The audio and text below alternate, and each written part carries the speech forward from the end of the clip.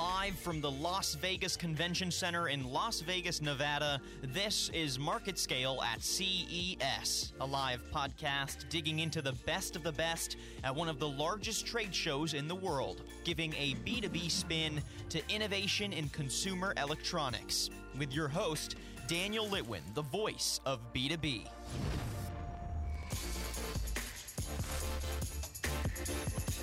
All right, hello everyone, live from Las Vegas, Nevada. It's me, Daniel Litwin, the voice of B2B, and boy, is it good to be back on the live cam, on the live mic. You know, I haven't been able to do as much live content recently since back in my reporting days, but it's great to be pumping out some original content that people get to chime in, listen in, and give their feedback, and get to hear some really authentic, honest conversations. So, you may have guessed it, it's a live podcast, so we're going to be chatting about the best, the latest, and the greatest at Market Scale and here at CES in Las Vegas, Nevada. It's going to be a fabulous conversation. To start things off, we're actually going to have Taylor Bagley. He's our video producer here at Market Scale. He's going to jump on the other side of the mic, and we're just going to chat a little bit about our thoughts on the first couple of days here at CES. It's been kind of a crazy day. Yesterday, we were interviewing a bunch of people. We were doing some light game content. We were getting people behind the mic, in front of the camera, but we were also able to just enjoy the show and get to see some amazing technology. So, Taylor, good to have you behind the mic. How you doing? Yeah, doing well, and really excited to be here. This has been a fantastic show. You know, you can't ask for any more than to have an entire convention center full of the latest and most amazing technology in the world, and this has been awesome. Yeah, it sure has. I know when we first walked in, we kind of were treated to some of the coolest tech. We walked in, we saw this giant drone helicopter. It was staggering. It was pretty staggering, and when I say giant, I mean it's literally huge. At first I was confused. Is this just a mock-up for... oh, like this is a drone, but we just boosted it in size so you could, I don't know, feel in awe of it. But it was actually meant to be piloted, meant to have someone, you know, jump in and out. It was a helicopter, but with like it was a quadcopter basically. It looked almost like an aqua type vehicle, something that you would, you know, see underwater in you know, a sci-fi or a Marvel film. Honestly, it was very Black Panther. Cool. Very cool. Yeah, and then we got treated again. We were setting up our cameras, decided, hey, let's film, you know, whatever we can get our hands on just to start off, and we got to see the coolest digital signage display I've seen in a long time. That was LG's Think with a Q. I think it was just really a display that you kind of get to pass through and go to the other side of the hall, but it was such an immersive experience. The micro LED technology they were using, I mean, you couldn't see the pitch at all. And it was glossy. I mean, I might go as far as to say it was probably 8K, at least 4K. And it was crashing waves. It was space. It was jungles and forests. And you step in and you basically have this wall that then curves and then becomes the ceiling. And it really was like giant waves crashing over you. I mean, I don't know. It was pretty unreal, honestly. Sensory overload. Yeah, really. Yeah. Sensory overload. What was something that really stood out to you on the first day of our CES endeavors? Yeah, so I mean, that was hard to miss, obviously, walking through there. But, man, when you get up to that Samsung City exhibit, oh, yeah. Wow. Yeah. Wow, it is you know, an entire section here of the convention center that is entirely dedicated to Samsung products. Not even their only display, but their biggest one. And it was a huge undertaking, I would imagine, to assemble and to set up the amount of just amazing tech that they had there. The displays, the booth design was just out of this world. I've never seen anything like it. Yeah.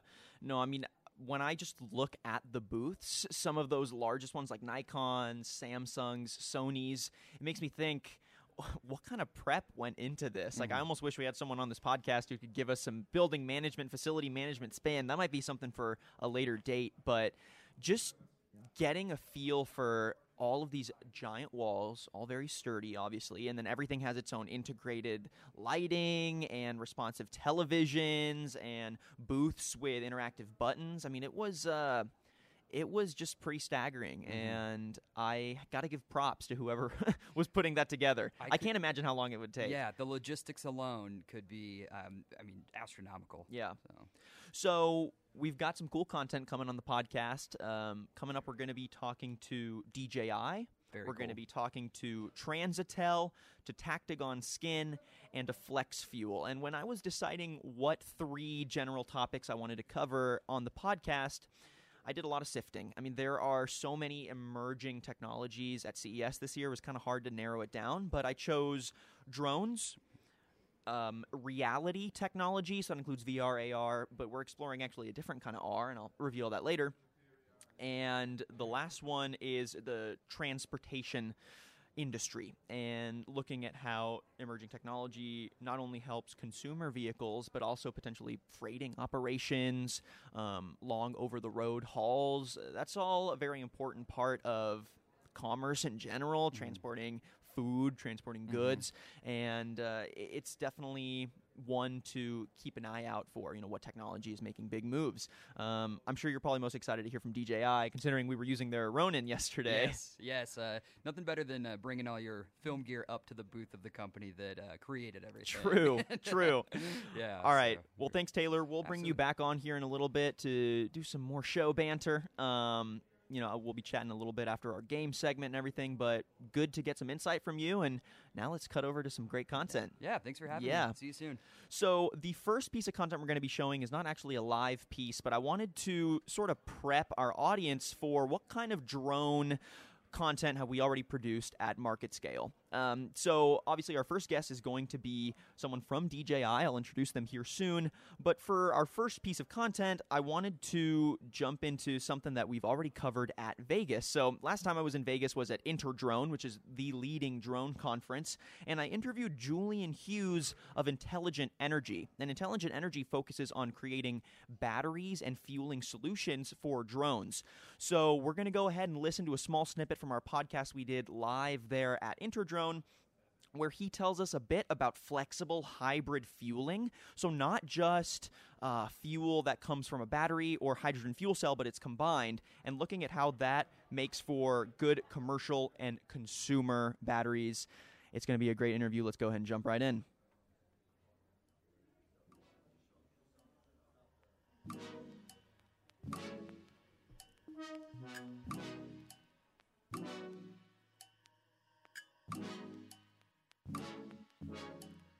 So getting that technology and compacting it, making it drone accessible, especially because after flipping through your product and getting a better sense of it, it seems like something you really pride yourself in is the flexibility of it, that it can be, placed on drones in several different configurations, and of course you want it to be able to be not too heavy and easy to access. So what was that process like, getting it down to that small size? Yeah, so it was the consumer electronics need of making a small charger for phones that we were looking at that did it. And then we have taken our standard technology and we've just changed the materials to lightweight materials. The lightweight materials have allowed us to get the energy density as such that can be flown on drones. So it's light enough to go onto drones. Right. So do you see that as being the future of energy usage within drones? Not a complete replacement of the battery, but sort of a hybrid for using the battery when necessary? I do, because there are peaks and lows on the power required to fly a drone, definitely. Yeah. And I think we know the most efficient way is to hybridize it with a small battery. Definitely. So now I want to dive into a bit of the applications that can be possible with something like a hybrid battery in place. Compared to just a regular lithium-ion battery on a drone, how can this kind of technology, both a combination of hydrogen fuel cell and peaking with that battery, help propel drone applications to the next level? Well, I think over the last 3 or so years, I think almost every day there's a new application found where drones can be used. Right. Whether it's... You're not even exaggerating. It really feels like every day. It's like, wow, you can use it in here, you can use it in here. I mean, we just actually had someone on our podcast talk about the potential uses for drones in the retail space and just using drones for geo-mapping to predict demographics and choose your best location for a retail business. I mean, it is incredible how much change and innovation there is. So I think with the advent of longer flight times, I think there are going to be even more applications that we don't even know about yet, that people haven't necessarily thought of. And one, just as an example, drones are now, or we've had requests to have drones used for indoor use.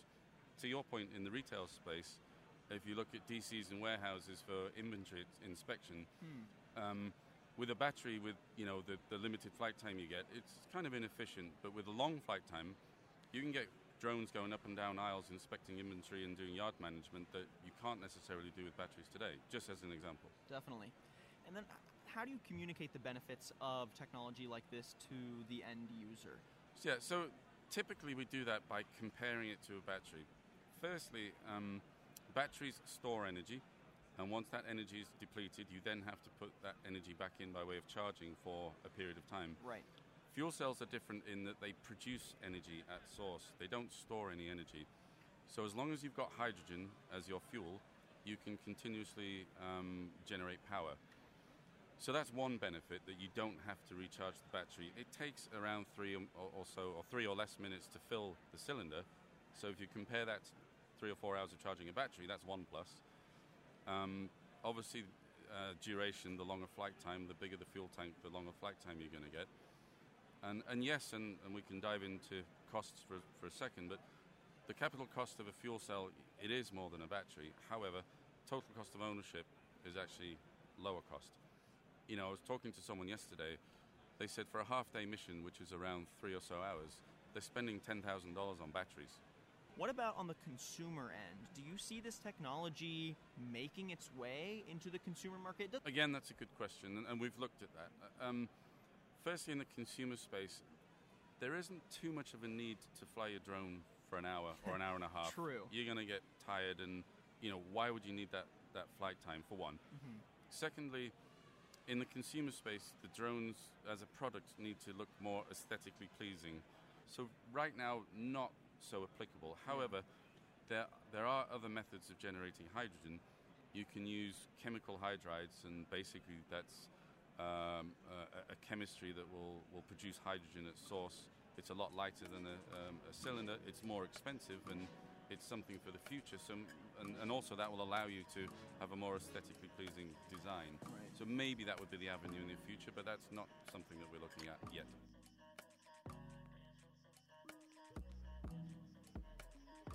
All right, so again, that was Julian Hughes with Intelligent Energy. We chatted back at InnerDrone, and just wanted to give you all a taste of what kind of technology is already affecting the drone space. But now, more importantly, I want to introduce our first live guest for the podcast. We're going to be chatting with Patrick Santucci.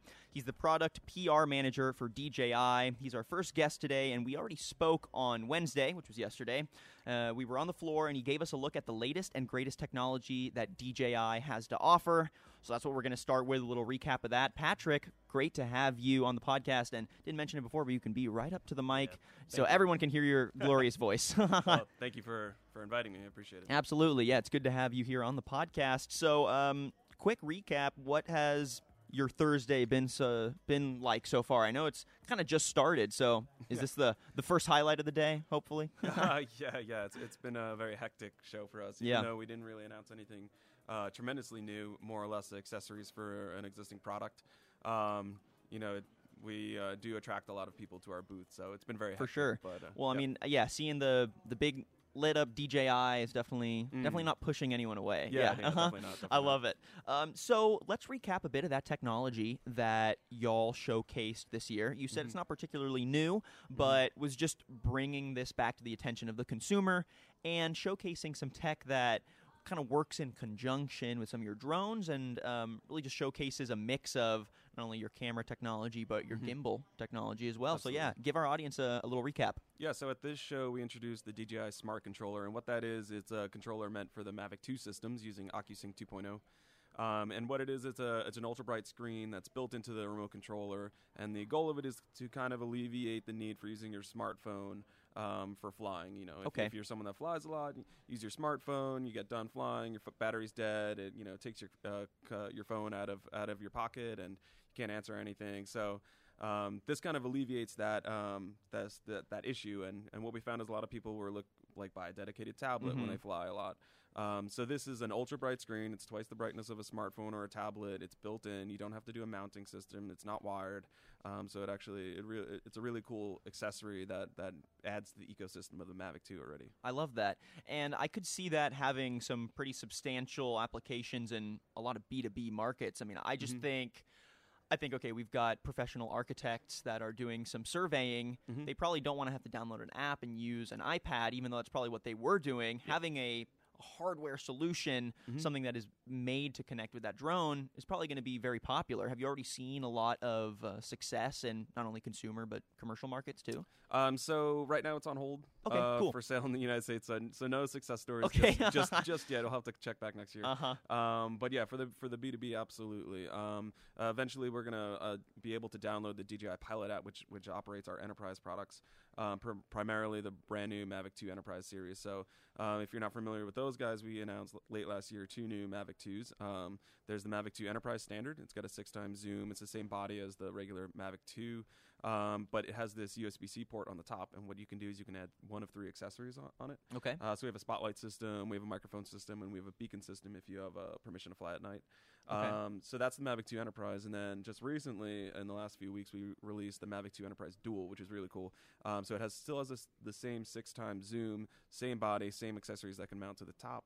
But this guy actually has a built-in thermal camera made by FLIR. Okay. So it's all on a 3-axis gimbal, pick up heat signatures, and this is really meant for police departments, fire departments, search and rescue, these kind of operations, people that need to pick up heat signatures to help them save lives. Love it. Is a big thing. No, I mean, yeah, that's definitely one of the most potent applications for drones in the more commercial B2B space. Yeah. So I know you also, I'm not sure if this was a product that was premiered, but it was definitely showcased at CES this year, and it's a very small camera.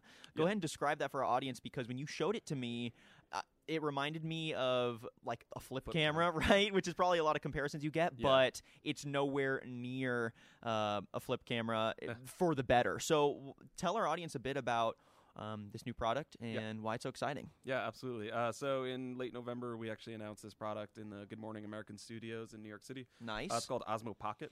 Essentially, most people know us as a drone company, but on most of our drones is a high-quality camera, and that camera is supported by a high-quality gimbal. Yes. So if you know a decent amount about DJI, it's, we make really amazing gimbals, and we make really amazing cameras. So why not make it a ground solution, and which is something we've been doing more and more. So we just recently launched a professional line, and now we keep adding to this handheld solution. So Osmo Pocket is on a 3-axis gimbal. It's a 1/2.3-inch sensor. It shoots 4K 60p. It shoots 12 megapixel stills, and it's got a host of features that are built in. Everything from active track to phase track to panorama to time lapse. All that is built into this little gimbal. It's about the size of a candy bar. Fits pretty much anywhere in your pocket. Love it. And you can use it with your phone, or you can use it as a standalone product. Interesting. It's got 1-inch touchscreen that you can access majority of the settings. Okay, and it shoots in 4K, right? Yeah, 4K okay. 60p. So that is pretty incredible to me. What were some of the challenges of condensing that technology down to something so compact, but was still able to shoot in such high definition? Basically, it's just like a small gimbal, small camera, but it all maintains that same quality. So what were some of those challenges of condensing all that tech? It's a lot to pack into such a small little thing. But we've been doing it for some time now. So I don't think it was too much of a challenge because it's actually very similar to what you find in the Mavic Air, which came out late January last year. So this is something we've been working on for some time. So I don't think it was too much of a challenge. Okay. Now it's more or less what kind of features can you put into it, right? And how do you access these features from with just a few swipes of your finger, taps of your finger. Yeah. I mean, I can see this being very popular in consumer markets. What are some commercial applications for some pocket technology like this? I'm sure it probably makes capturing video on the fly, much easier, but are there any more specific applications within any B2B markets that stand out to you? Yeah, I mean, well, if you consider some tech journalists, many of my friends who are tech journalists here actually have it with them right now. Okay. So capturing content on the go, plugging right into your system, not having to carry around, heavy rig. It's just a really perfect use application for it on that end. Yeah, I mean, I know when we were lugging around these tripods at the show, it was definitely a strain on the back. So absolutely, yeah, I could see that pocket camera being definitely a little more accessible. Yeah, absolutely. And has it seen a lot of success at the show here? Yes, it looks like every 1 out of 4 people coming into our booth has their own purchased pocket. So already? Yes. Great. So they're probably comparing me like, hey, yeah, let's join the absolutely. club. I love it. Yeah. So one more thing I wanted to chat with you about, and kind of shifting the conversation, is I want to get your take on a big piece of regulation in the drone industry as a whole. So in 2018, they passed the 2018 FAA Reauthorization Act, and it changed a lot of the regulation for the drone industry, mostly for the better. I think there are a lot of supporters of what the bill passed. And so I just wanted to get some context from within the industry of how people who either manufacture, operate, pilot, whatever, a drone, how they reacted to this change. So the first part of the bill that really stood out to me was that Congress is now deciding to fund the FAA for 5 years. And so the winners of this would be the FAA, and the losers would be supporters of FAA privatization, which I know was a big talking point over the last few years. Like, should drone regulation stick with the government, with FAA, or should it be privatized? And, should companies manage regulation and assign out, like, oh, yeah, you are cleared to fly, whatever. What was that conversation like within the industry? What did you detect from people as they were chatting about, should it be government regulated? Should it be privatized? Thoughts? Yeah. I mean, most talk was very much on the government side. Yeah. When you go into the private sector, it opens up, some different issues. Like what? So being able to control specific things or forcing customers to follow a specific path was something that we were trying to avoid. Okay. Once you go down the government regulation side, it's much more of an open conversation between all the companies, not just a few larger private companies. So on our end, what we were hearing is that the government side, at least we can all contribute and work together to find a solution as an industry as a whole. So that's why we were kind of leaning on that front. Yeah. Well, I mean, it seems like a lot of people were pretty happy with that turn of events. I could see it, definitely some companies might think that they have a better idea of how to regulate what consumers or commercial users need with their drones. But now that it is leaking more into, okay, the government is going to continue to regulate this, at least for the foreseeable future, how are companies and the government sort of working together to find those best solutions? Are there consortiums? Are there chats about that, very official ones? Yeah. I mean, as a company, as DJI, we have a whole team in DC that works on these types of things, opening conversations with other industry leaders, opening conversations with government officials, and trying to find a solution for this, because it's such new technology, and there's always a period of people being intimidated by it. Definitely. So working together with the government to try and find a solution that is both advantageous to commercial pilots and hobbyists is our goal. Okay. Always. What would you say is like one potent piece of regulation, or just part of it, that was just really a staple of the conversation? Like what aspect of the regulation was maybe something that was most talked about? The knowledge quiz was something that we talked about on our end a lot. Okay. Yeah, describe that for our audience a bit. So the new rule requires hobbyists to take some sort of knowledge quiz. As a company ourselves, we actually implemented that into our app itself. So when you go to launch your drone, we actually prompt you to take an 8-question basic knowledge quiz. Okay. Which we are in favor for, because, if you're a hobbyist and you just get a drone, oftentimes people open the package, they charge it, and they just take to the air. Take to the air. And it can be difficult to do that, because it's really important to take time to learn about the rules, regulations as a hobbyist, and of course as a commercial pilot, rather than just jumping right at it. So this knowledge quiz kind of just reiterates a lot of the real basic points about flying a drone in the United States. I love that. I mean, basic knowledge feels pretty basic, right? Yeah. I mean, something you could probably expect from anyone flying a drone. So now you're seeing that basic knowledge quiz become more of a government-regulated standard? Yeah, I mean, I can't say for sure. Yeah. I'm not on the legal team that works on the DC. True.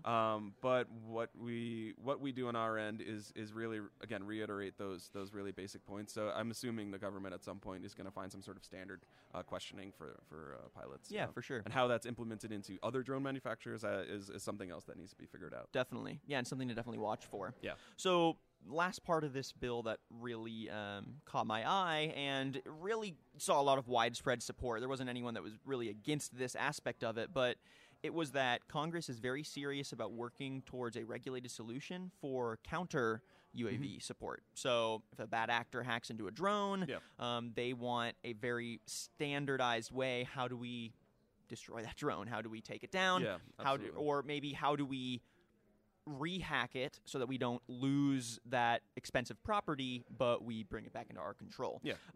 So basically, drone manufacturers, the Department of Justice, the FAA, the commercial drone lobby, they were all very in support of this. And really the only people that were not in support of this, and I thought it was kind of funny, it was in an article, I said, terrorists probably are not in very support of this, but also a small group of drone users who think more government control might actually restrict consumer drone activity, because it's just the idea of, what if a consumer doesn't know what they're doing with their drone, and then a counter support drone comes in and shoots it down. So I think it's more of a conversation of how do we get everyone on the same page so that we get standardized counter support, but it's not affecting the hobbyist because they're in line with all the regulations. Was that kind of the conversation you were seeing as well?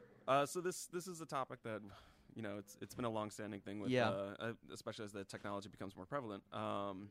So DJI, for the most part, believes that majority of people that fly drones are doing so legally and with good intention. Right. And, sometimes mistakes happen, and totally understandable. So on our end specifically, we developed a platform called Aeroscope.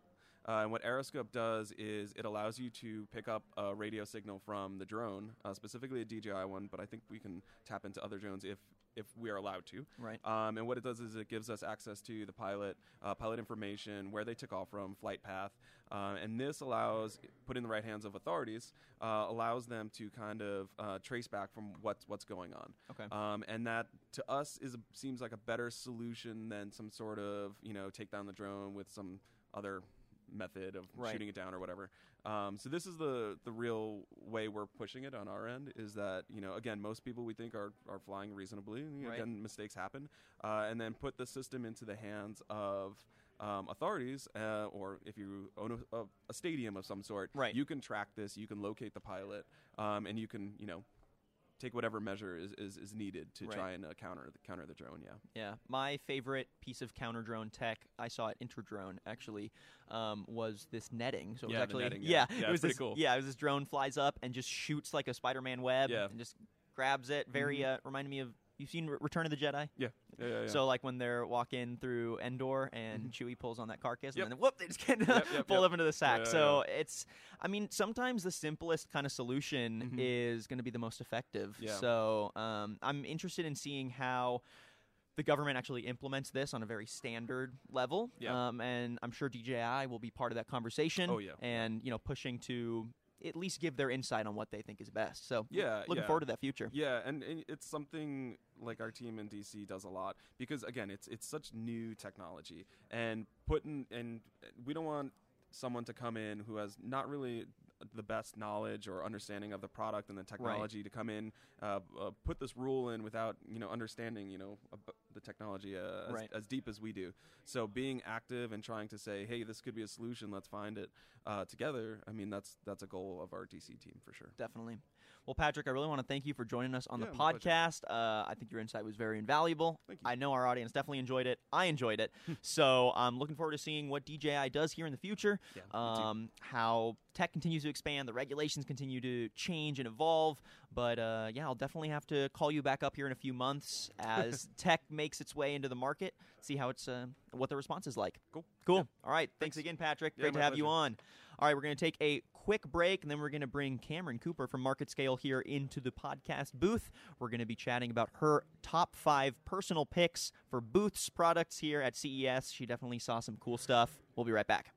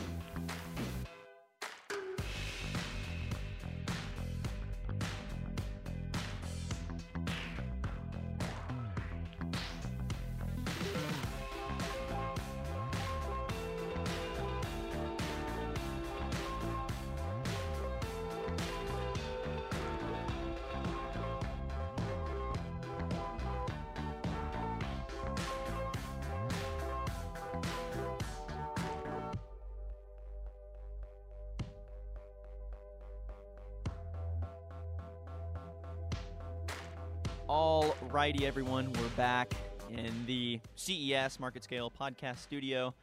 If you're also checking out our Instagram Live, you'll see all this beautiful wallpaper behind us. It was definitely a bonus I was not expecting. I was kind of thinking, all right, we're going to set up in our studio, and it's going to be a white slat wall. But no, CES does you right. They give you beautiful wallpaper. So you should definitely tune into Instagram Live if you want some visual content to go along with this. You'll probably see some behind the scenes of us shuffling and getting between our guests, too, so you get to see the nitty-gritty.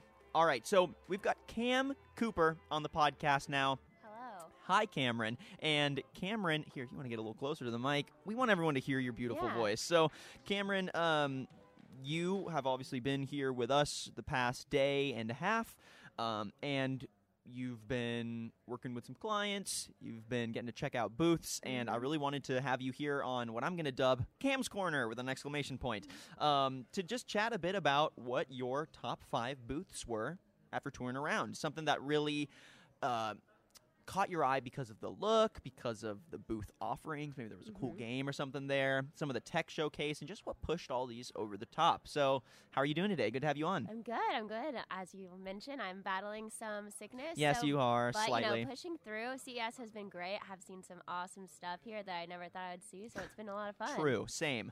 So why don't we go ahead and walk through your top 5 picks. These aren't in any particular order, just something that caught your eye. You jotted it down. So let's start with your first one. You said it was Arcade 1-Up. Yeah. So describe that booth a little bit to me, and what they were offering. Yeah, Arcade 1-Up was probably the first one that caught my eye. They had a lot of really cool game setups, like tons and tons of, areas where people can play. There's a huge Pac-Man setup that you can walk into and go under. They had Galaga and Mortal Kombat, and everyone was just loving it. So, I love Mortal Kombat. Yeah. Yeah, I did get a chance to sit down and play some Galaga. Good. I'm not very good at it, I No. found, but, it was fun. Yeah. It's a cool booth. We got an interview with someone there, actually posted it on our social media. We'll have a more concrete interview up on our site later.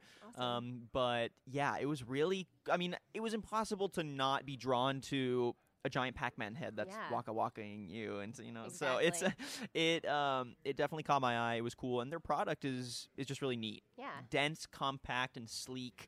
Retro gaming. Yeah. Who doesn't love that, right? Yeah. I don't know who doesn't. Maybe crazy not Yeah, to. exactly. If you don't love it, get off the podcast. Yeah. What are you doing? Okay, cool. So our next booth was Omron. Tell us a Yes. bit about Omron. Omron was so cool. So they had a whole bunch of robot-looking spiders, but the coolest part was this robot that could play ping pong against you. Okay. And it could beat you because it was so good, and it can tell your next move. And we were talking about it earlier, and you said it's they're learning what you're gonna do, and Right. it's really to practice with and get better. So I thought that was really cool. Yeah, it is really cool. It's crazy. We actually got an interview with them too, Wow. and that's on our social, or at least will be up soon. And what caught my eye most about that was the technology is kind of surface level. It's like a ping pong playing robot, but when you dive in deeper, that machine learning technology, they're applying it to a lot of companies in a B2B sense, so healthcare, other software tech applications. But yeah, that kind of intuitive machine learning that can respond and physically, has Yeah. physical responses is very important for the future of manufacturing and everything. Yeah. It was really cool. Yeah, there was a lot of people gathered around watching it, waiting for the next game to start. So people were really interested in. That was right at the front of the hall. So there are a lot of cool shots that people got. Yeah, for Yeah. sure. I know they asked me to play the drone. No, not a drone. The ping pong playing robot, and I had to decline because I just knew I would get Oh, totally yeah. thrashed. So Yeah. I was not even going to give them the satisfaction of, Yeah, hey, let's no. get behind the robot. I Nah. definitely didn't partake either. Just bystander. Yeah, I'm going to get crushed. Yeah. Okay, let's jump into the next one. Hypervision, or Yeah. Hyper VSN. I'm sure it's pronounced Hypervision. What about that booth caught your eye? So they had a lot of really cool holographic stuff at their booth.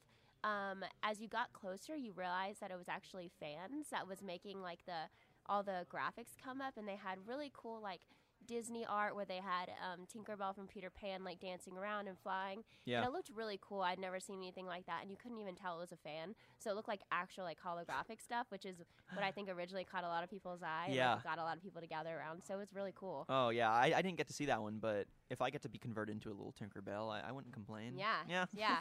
It was so cool. And then you also had Oob Tech. Tell me a bit about what you saw at that booth. So Oobtech, they had some really cool robot stuff. They had a whole bunch of little miniature robots dancing to the same song, and it was really cool. Yeah, exactly. And then they also had their robot that they call Walker. Okay. And apparently, I was doing a little bit of research on it after I went and saw it, but they made a lot of upgrades to it, and they showcased him the new upgrades at CES. Yeah. And he was walking around. He had arms. He could open doors. He was talking. It was so cool, and it was extremely R2D2-ish, Yep. but way more crazy and advanced. It was weird. I love that. Yeah. Hey, I'm here for the Star Wars, so Yeah, I love exactly. it. And then let's go ahead and jump into, let's see, you had several here, but let's wrap it up. You got Segway Yeah. on here. I know you were with them a good portion of the day yesterday. What about their booth really caught your eye? I think the way that Segway did their booth this year is really cool because it showcased where they started and where they are now and where they're looking into the future. So a lot of people think Segway is just, the self-balancing stuff, but they do all the scooters now. They have a lot of cool delivery pods and transport robots that they're coming into the future, and they showcase a lot of their products for everyone to check out. Love it. And if people want to go check out that booth, you might actually catch the voice of B2B on one of their product videos. I'm wearing my tight blue shades, looking fresh. Yeah, right. Not to brag, but I do like those shades. Yeah, so. no, the scooters they have there are cool, and You rode the scooter great in that video. Thank you. Yeah. It took a lot of hard work, but yeah, we made it happen. Yeah, for sure. Well, thank you, Cam. I hope everyone enjoyed it. Cam's Corner! ! Yes. It's always great to hear what you enjoyed at CES, and I hope you enjoy the rest of your time here. Yeah, thanks for having me. Cool. Thanks, guys. Yeah, thank you, Cam. All right, so we are going to have another guest coming up here soon from the company Transitel, but before we do that, I wanted to just set the tone for, we're transitioning now into a new technology. We're talking about the transportation world and really looking at how the connected car is becoming the future, both for car manufacturers and for users. Everyone is coming on board. It's pretty exciting. So we wanted to preface this interview with another interview that we've done previously, and this is with Dr. Kara Kuckelman. She's a professor of transportation engineering at the University of Texas, and she came on to chat about really the buzz around car tech, which is a self-driving car, right? So it's the shiniest of car tech. She comes on the podcast to give us a little bit of an explanation of why self-driving cars are poised to change America. It's a good one. Let's go ahead and jump right in.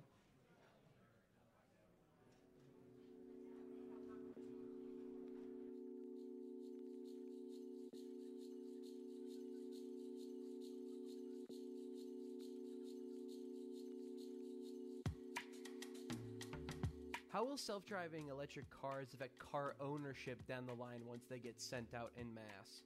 Well, we hope car ownership will fall. So we hope that people will be buying trips as they need them and ideally sharing rides with others. And this allows for a more efficient fleet and a much more efficiently used fleet. Although there will be empty driving from me to you, for example. If I let go of the vehicle, my trip has ended, and now you're asking for a vehicle, that vehicle has to travel somewhat empty. And so trying to coordinate pickups and drop-offs can be very helpful in reducing those empty miles. But I think that would allow my household certainly to let go of at least one vehicle. And once we feel comfortable that service times are very reliable, even in strange incidents like bad weather, we're still being served, because there's a lot of seats on these vehicles right now that are empty. And of course, your vehicle and my vehicle are sitting still about 23 hours a day, every day. Now, from my knowledge, self-driving vehicles will be significantly cheaper than the current price we pay for things like taxi and Uber. Do you think that's going to be enough for most people to say, hey, I don't need a car and I'm just going to rent whenever I need to go somewhere? Right. Cars demand a lot of attention. I mean, they demand registration and insurance and emissions testing and lubrication and new tires. And so to be able to get rid of some of those headaches at about the same price that you and I currently pay to own and operate our vehicles would be wonderful. And that's what our testing suggests, that these vehicles really can come down to about 50 cents per revenue mile. So that means when somebody's inside there and there's a passenger in there paying for that trip, and so all the costs are associated with those passenger trips, then you've got that vehicle at 50 cents a mile, which is less than what most people pay right now to own and operate, especially newer vehicles, because there's a lot of depreciation on a newer vehicle. So vehicles right now cost about 60 cents per travel mile. And of course, if you were to call on an Uber or a Lyft, even if it's one of the express or Lyft line type trips, you're paying, close to $2 a mile.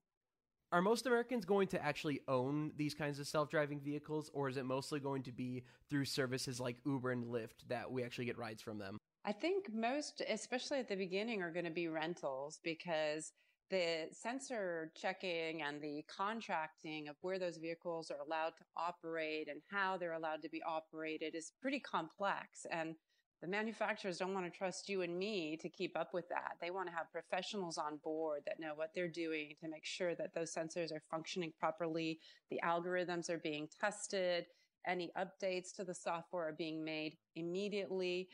There's remote backup. So if you and I are in a business meeting and our car is out there, it's much better if there's a proper fleet manager for that. So that's going to be the big opportunity first. And long term, once the technology is proven super reliable, yes, they will be selling a lot to private owners who will be able to afford them once the price comes down.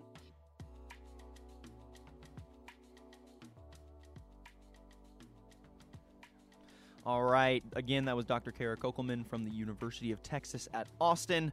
I loved her insight on why self-driving cars are going to be the future here in America. I mean, it's shiny tech, it's exciting tech, but I think there are other aspects of transportation technology that deserve as much buzz. And that's what we're going to be talking about today with Philippe Vigneault. He is the head of business development at Transatel. And what we're going to be talking about today is why are car manufacturers moving to become telecom players in order to provide car connectivity services. It's a pretty interesting transition within the industry, and wanted to get one of the emerging leaders within that industry to give us some insight. So, Philippe, how are you doing today? Very well, Daniel. Very well. Love it. So you're from France, right? I am from France, yeah, as my accent says. No, I love it. So I'm guessing that flight was pretty long coming into Vegas? It was, yeah, through Atlanta, actually. Oh, through Atlanta. Okay, so you had a double stop. Yeah. But since you've been here, I guess, remind me, is this your first time at CES, or have you been here before? No, we've been here for the last 3 years. Great. I believe, yeah, but this year we have a proper stand in North Hall, and we're, of course, exposing all our services to the automotive industry. Wonderful. Globally to the OEMs, basically. Yeah. Because we're not only providing cellular connectivity for the car industry, but also for the laptop and tablet manufacturers and all the IoT and IoV industry, basically. Definitely. So tell me a bit about your experience so far here at CES. What has this third year been like for y'all? Well, it's been thrilling and quite exciting. There's been quite a I mean, the whole industry is getting into a whole revolution when it comes to car connectivity, and cars are becoming more and more, as I happy to say, laptops on wheels. Which is a great visual. Exactly. Now I'm imagining a literal laptop on wheels. Yeah, who knows? Exactly. Maybe one day. And as laptops are, you need, I mean, there's several services attached to it, and cars are connected for basically 3 reasons.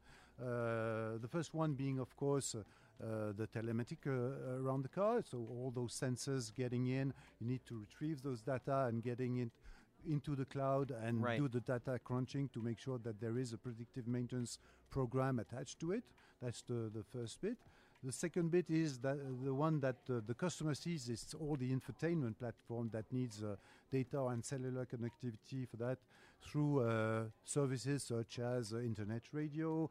You might want to have access to Spotify on the go, and of course Wi-Fi on board, which is becoming more and more popular. So that's the second part. Yeah. And the third, which is by far the biggest in terms of cellular connectivity need, is of course updating the software and the firmware of the car on the go. So in the future, you'll have to update your car like every single month. Yeah.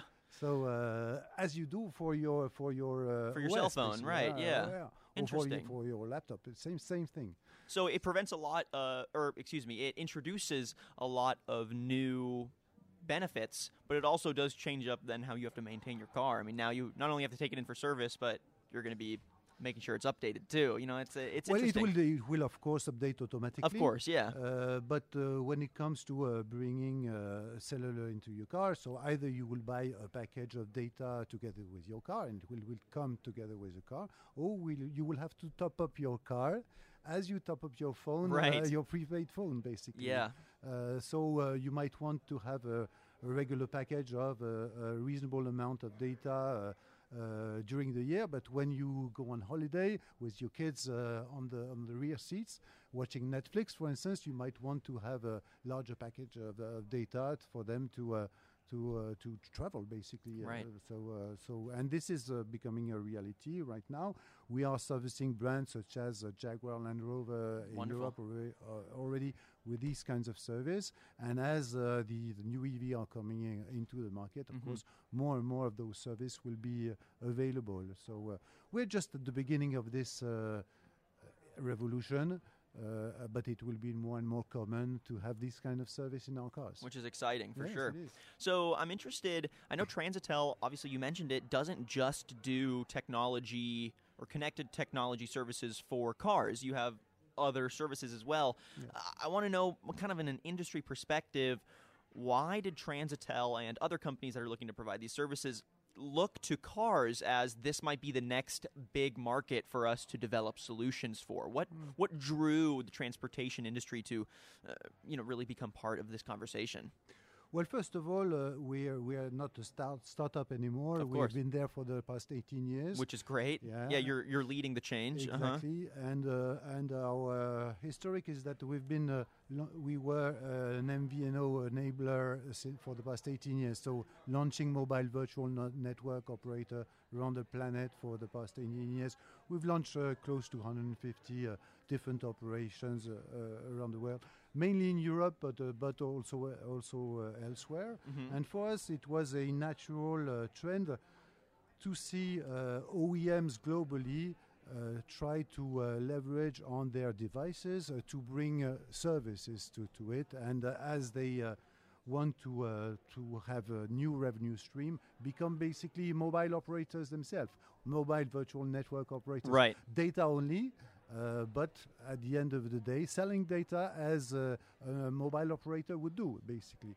And this is exactly happening in the car industry, but it will be also happening in the laptop and tablet industry, as the always connected PC is going to become a reality it's already a reality for some brands, right. But it's going to become a reality for all the laptop, tablets, and tablet brands also. Definitely. Yeah. So this whole transition for car manufacturers to really not only just be car manufacturers, but telecom players too. I mean, they're wanting to become industry leaders. Which manufacturers are you seeing want to lead this change, and how are you seeing them actually implement that into their offerings? You know, like it sounds like a very structural change to their business and to their company as a whole, which must shake things up, but you know, they're obviously wanting to do it, and it's an exciting change. So how have you seen those car manufacturers evolve to become telecom players? Yeah. So it starts with the need of the telematic, as I was saying earlier, and of course retrieve data from the car to make sure it works properly. But moving along, of course, as I was saying, the infotainment inside the car is the key element to bring this connectivity to the car and bring new service as well. So when it comes to telematic, you have other service attached to it, such as insurance services, and the car needs to be connected to provide this kind of service. So they will monetize more and more services such as insurance or others through the connectivity of the car, because they would need to track how you use your car, right? How you drive your car, of course, and how often you use it to make sure that the insurance plan you have actually fits to your need. The model, they are all trying to find the right business model, and it's certainly an area where we will see in the future new development and new brilliant idea, I'm sure. But this is coming up, and of course, services such as streaming, radio, etc., are going to be monetized within the car, as well as video, of course, as 5G will come along. Right. So I think part of this conversation, too, is that as car manufacturers become telecom players, they now have to add more regulations, and they have to at least be aware of the regulations that come with being within telecom, with providing those kind of services. So how have you seen those companies evolve to make sure they're staying ahead of the curve and they're not falling behind on those regulations? And also explain to our audience what some of those regulations are. So it's basically the regulation of mobile virtual network operator, and depending on the country, because we are active in more than 140 countries with this kind of service, the car manufacturer needs to comply with the local regulation, telecom regulation. So if, of course, the mobile virtual network operator legislation or regulation is allowed in a specific country, such as in the US, then it's not a problem for them to provide this kind of service as a usual mobile virtual network operator. You have quite a few already in the US that are very, very popular. But you need to comply with the telecom regulation as any other service provider, basically. Now, some car manufacturer would like to do that, or some other would like us to do that on their behalf. Right. And that's why we have also launched a generic brand called UBG. And this generic brand is meant to be used by car manufacturer who actually doesn't want to have a direct relationship when it comes to telecom with their end user, with the driver. They just want the tech. Exactly. And in that case, we will handle this for them. And in that case, we will provide the driver with an app in order to top up their car with Wi-Fi access or mobile access, and it will ease the way an OEM can get into this environment. And well, it can be just a first step for them, easing the way to get in touch with their customer on the long run and become themselves a true virtual network operator. Yeah. Have you seen it be difficult for car manufacturers that do want their own in-house telecom services? Have you found it difficult for them to adapt to, making sure that they are in line with those regulations? And if it is, how do they educate themselves? What is that process for actually staying ahead of the curve? Well, as I was saying, we are at the beginning of a revolution. And a revolution, industry-wide. Yeah, is always difficult, of course. Mm-hmm. And car manufacturers are not all of them really organized at the moment to become a mobile operator. Right, to become a telecom player, or even a service provider, basically. Some of them are doing their revolution. It's taking time. It's going to take a few more years, I guess, but they are shifting from a usual industrial player to, software manufacturer, software developers and service provider. And they are developing now more and more software development center or other service, basically. So this revolution is taking time, and as it is a traditional industry, it goes rather slowly compared to the high-tech environment. But they're hiring a lot of engineers, of high-tech engineers at the moment, which was not really their habit for the past 50 years, I would say. Right. So that's very exciting because it's very new for everybody. It's of course very challenging for them. There will be ups and downs, but maybe there will be also new players coming up. Right. Because this will leave the door open to what's called the new EVs, new electric vehicles, of course. And it will be also challenging for them, but that's exciting environment. Definitely. So I think to wrap things up, it'd be good to chat about one or two of the car manufacturers that are doing it right. The ones that are staying ahead of the regulations, they're providing quality service, and it could be a point of education for other car manufacturers. Hey, look to these companies. They are leading the way in becoming telecom players within the transportation industry. So I know Jaguar and Land Rover is definitely doing this, and they are quite on the edge of launching new services in Europe mainly, but also in the US coming up. Of course, in the US, you have the first player of them being Tesla, of course. Right. I mean, Tesla was the first to bring these kind of service on the market, which it's a large screen that needs to be connected, of course. And Tesla has a 1 gig update every month in terms of firmware or software update. So it definitely needs to be connected, of course. Right.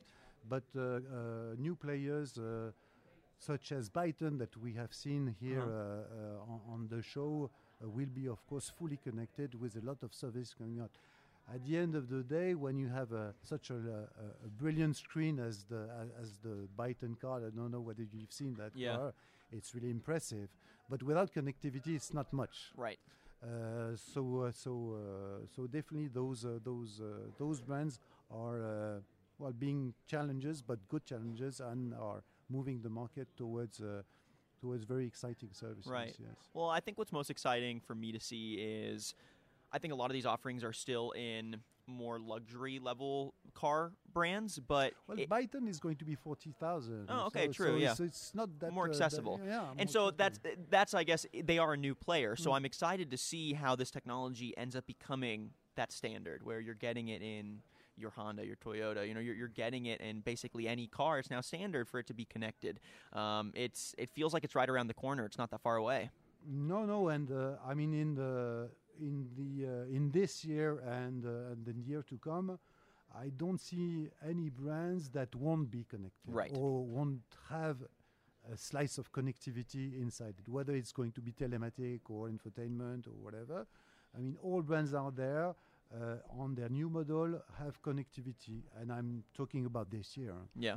So it's becoming a must-have. Right. I mean, it's not the future; it's the now, basically. It's not, yeah, of course. Yeah. Of course, new services will come in the future together with 5G, especially as the car will connect together with the V2X technology. Yeah. But this is going to be there in a couple of years' time or 3-4 years' time. But as we go towards the V2X, car connectivity is already a reality in 2019. Yeah. Well, it's exciting to see it happen in real time, and I'm looking forward to seeing what, once 2019 reaches its completion, which car manufacturers are on board with this new idea of being a telecom player within the whole industry. So, Philippe, I'd really like to thank you for coming on the podcast. Thank you very much. Again, for our listeners, Philippe Vigneault is the head of business development for Transitel, and if you want to learn a little bit more about their offerings, you can go to www.transitel.com to learn more about how the transportation industry is evolving to become more connected and, basically making its way into what we're standardizing now as the 21st century. So, or visit us at North Hall if you are. Yes, exactly. If you're at CES, you definitely got to go check out their booth in person. Philippe, thank you so much for joining us on the podcast. It was wonderful. So we're now going to transition our content over. We're going to be looking at another emerging technology. I hope you all aren't getting whiplash from the transition from tech to tech, but now we're going to be looking at reality technology. And we're not just sticking to VR, because really we're going to be chatting with a company soon that explores simulated reality and the idea of, should we be investing this much money into VR as the reality-bending tech of the future? But before that, let's vouch for VR a bit, because it is pretty undeniable that it has commercial and consumer applications that are continuing to grow. And one of my favorite applications actually comes from the EdTech industry, because education as a whole can be, if you don't implement the technology correctly, the results can be very misguided. So everyone within EdTech knows tech has to be implemented authentically and intentionally. And it's not just for games and distractions. It can be used in the classroom for teaching practical skills, empathy, collaboration, etc. So one of our favorite conversations on the topic came with the director of education at HP. His name is Elliot Levin, and he's one of the biggest advocates for VR in the classroom and really thinks it will transform the classroom. So here's a chunk of our conversation from the MarketScale EdTech podcast. Hope you enjoy, and we'll transition over to some simulated reality here in a few minutes.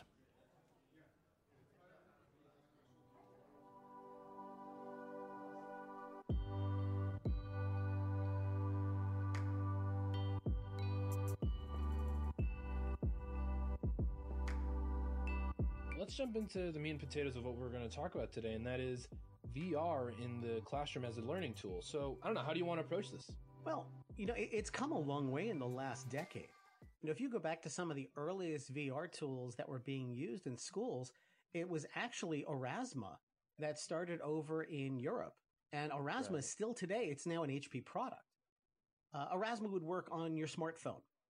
A teacher could take a bulletin board and, let's say, a photo of Benjamin Franklin.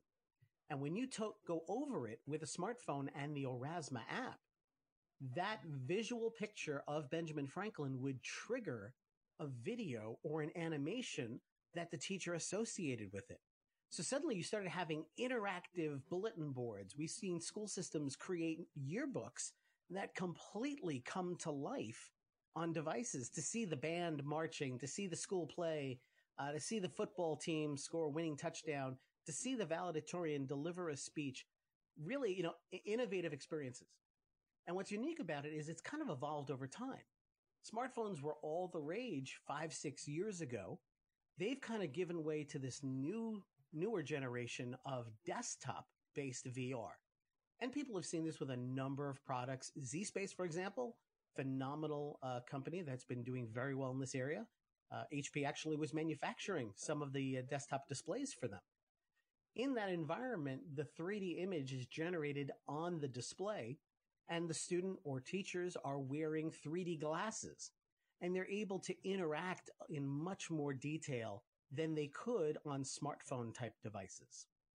And one of the key things is about the refresh rates and graphics, because anybody who's ever tried VR, you know, if you're not getting a refresh rate of at least 90 frames per minute, then you're probably going to get dizzy, maybe even a little bit nauseous.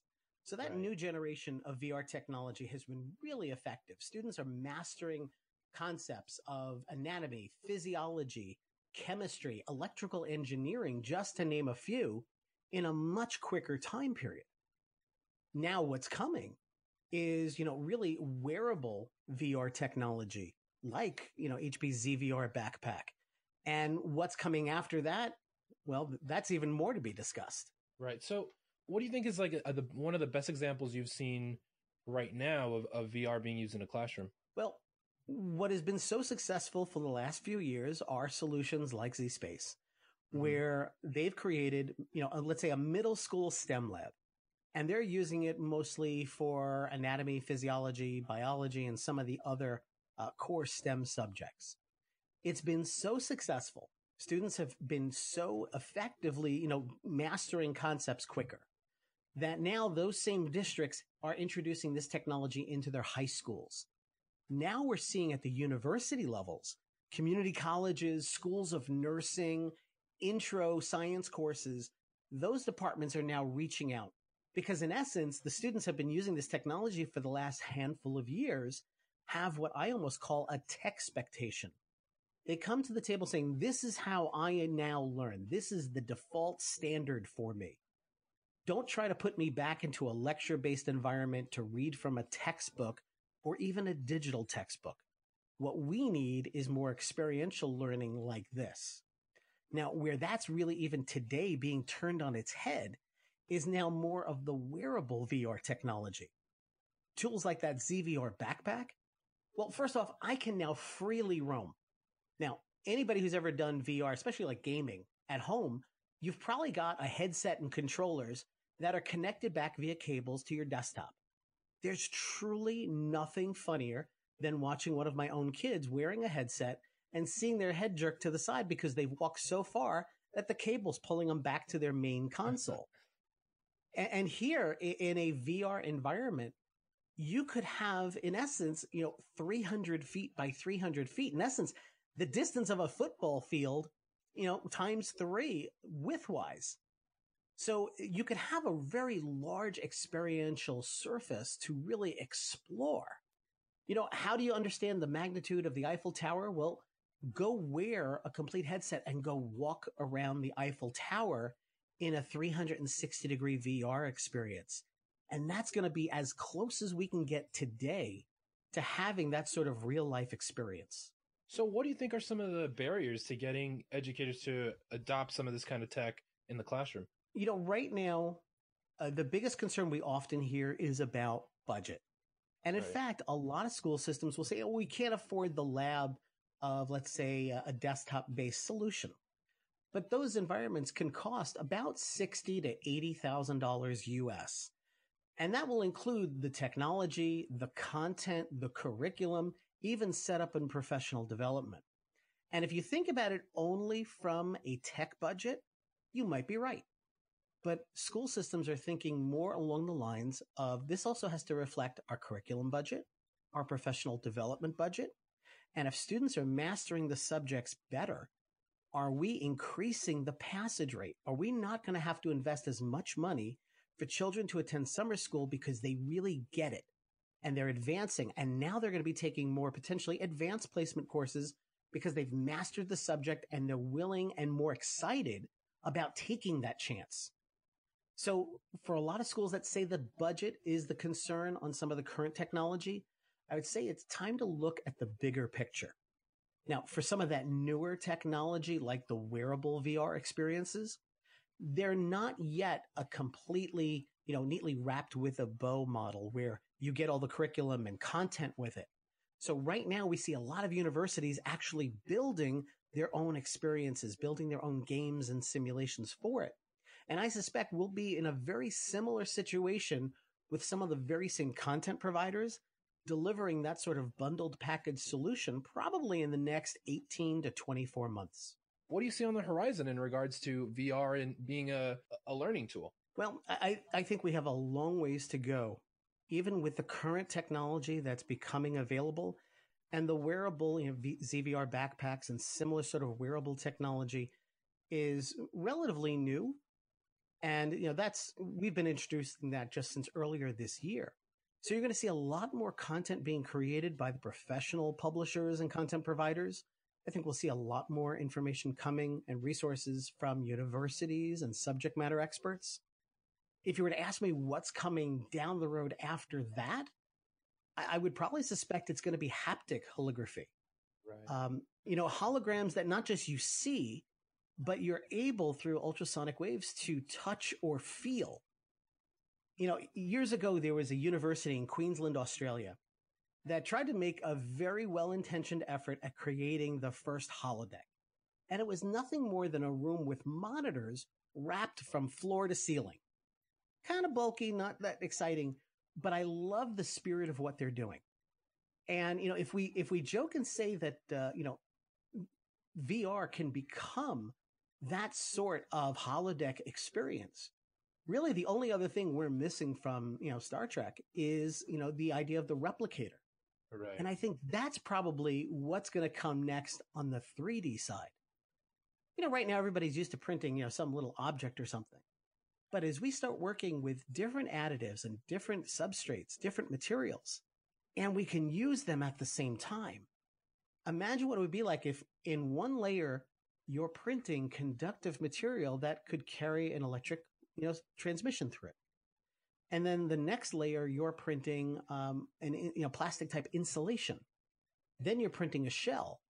You're not printing parts. What you're now printing is the entire lamp. Right. So I think, for many of us that grew up, wishing we had replicators, wishing we had holodecks, that sort of reality is coming a lot sooner than we hoped. So maybe we'll actually see it in this lifetime, because I know, Elmer, I have not seen my flying car yet. All right, so that, again, was Elliot Levin, Director of Education at HP. We've had him on the podcast twice now, but that first conversation, that was Elmer Guardado. He is a market scale host for us. He led that conversation very well, and I really love that he brought up some of this other reality technology, right? So we're not just looking at VR and AR, but literal tangible holographic technology, stuff that is going to be next level and is going to, really transform what we think of as reality tech. It's not just a goggle that you put on your face, but it's something that you can actually interact with and is literally, virtual, simulated. It's tangible. So that's what I'm most excited about seeing. We've got Taylor Bagley back on the podcast real quick, just to chat a bit about reality technology on just a pretty surface level, because it's something that interests us both a lot. Taylor, how you doing? Doing well, man. This has been a great show for anybody who is interested in virtual reality, augmented reality, simulated reality. It seems right now that technology is just boundless. Yeah, it really is.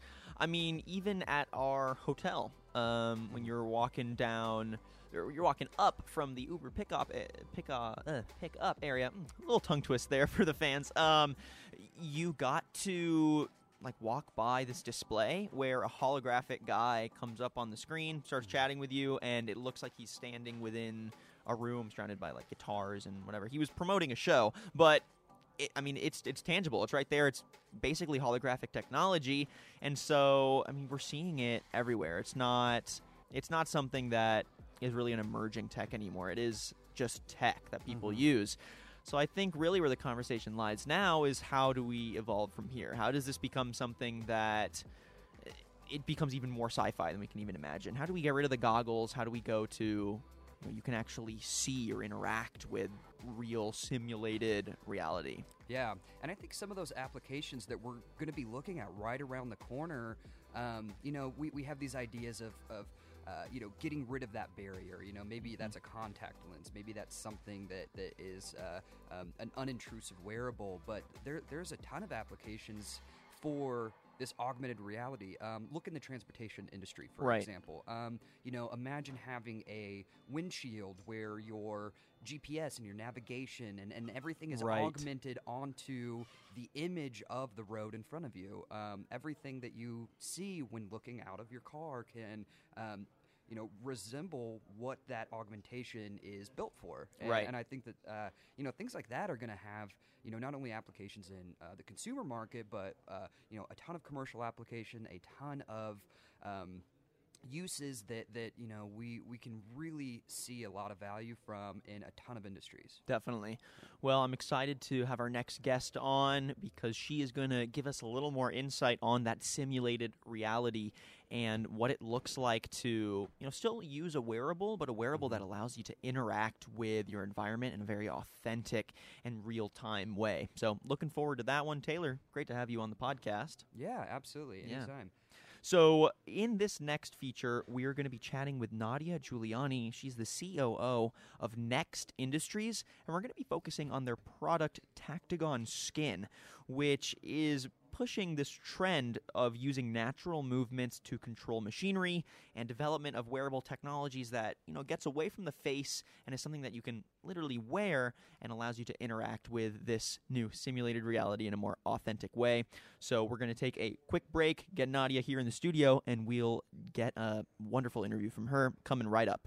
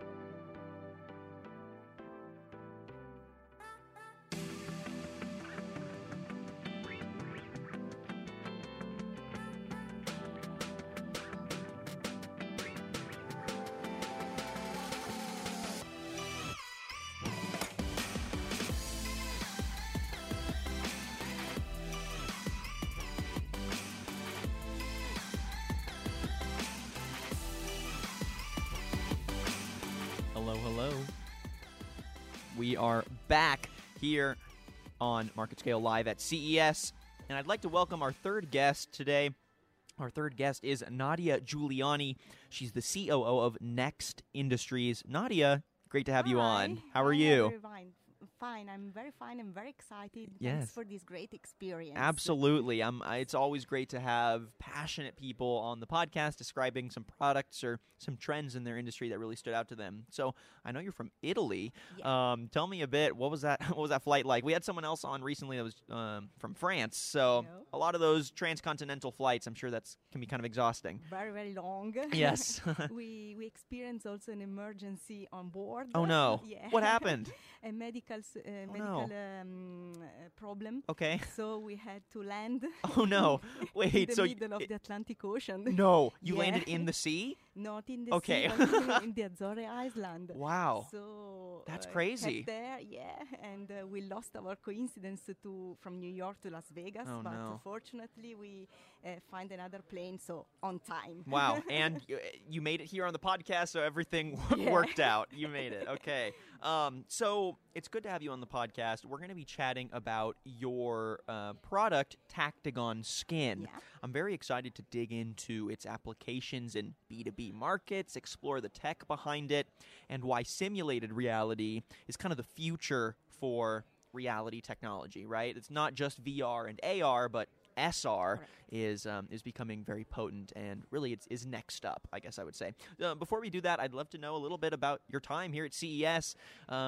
Is this your first year at CES, or have you been before? No, it's the first time. Okay. So ours as well, so love it. Okay, good. So we thought to participate last year, but it was too early for us. I see. So now we are ready, and we are ready to introduce our product. So we decided to participate on our own. We have our booth at Sense. Okay. Sense Expo, and we are located into the wearable area. Right. And so what has the experience been like, first time around? I know this is the way I phrased it, but overwhelming in the best way possible, right? Yeah. It's like just so much to consume, but all of it is so interesting. Is that kind of how you felt too? The right word could be crazy. Yeah, crazy. Yeah.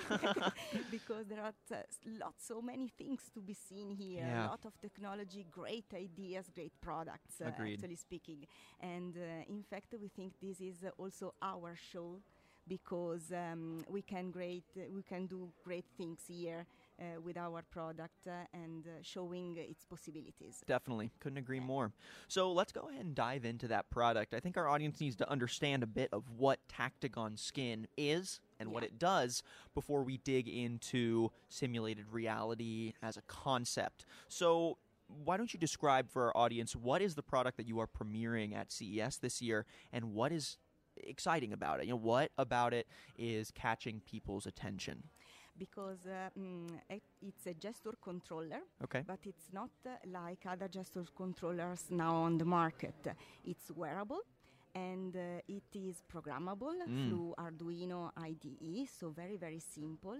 And what is revolutionary in this product is the form factor, because you wear on your hand and it leaves your fingers completely free to move in a very, very natural way. Yeah. So you have 4 keys on the back corresponding to your fingers that you can push, and you add commands to your gesture control. I see. So it's adjustable to whatever your use might be. Right? Like you can program different responses to each of those buttons. Correct.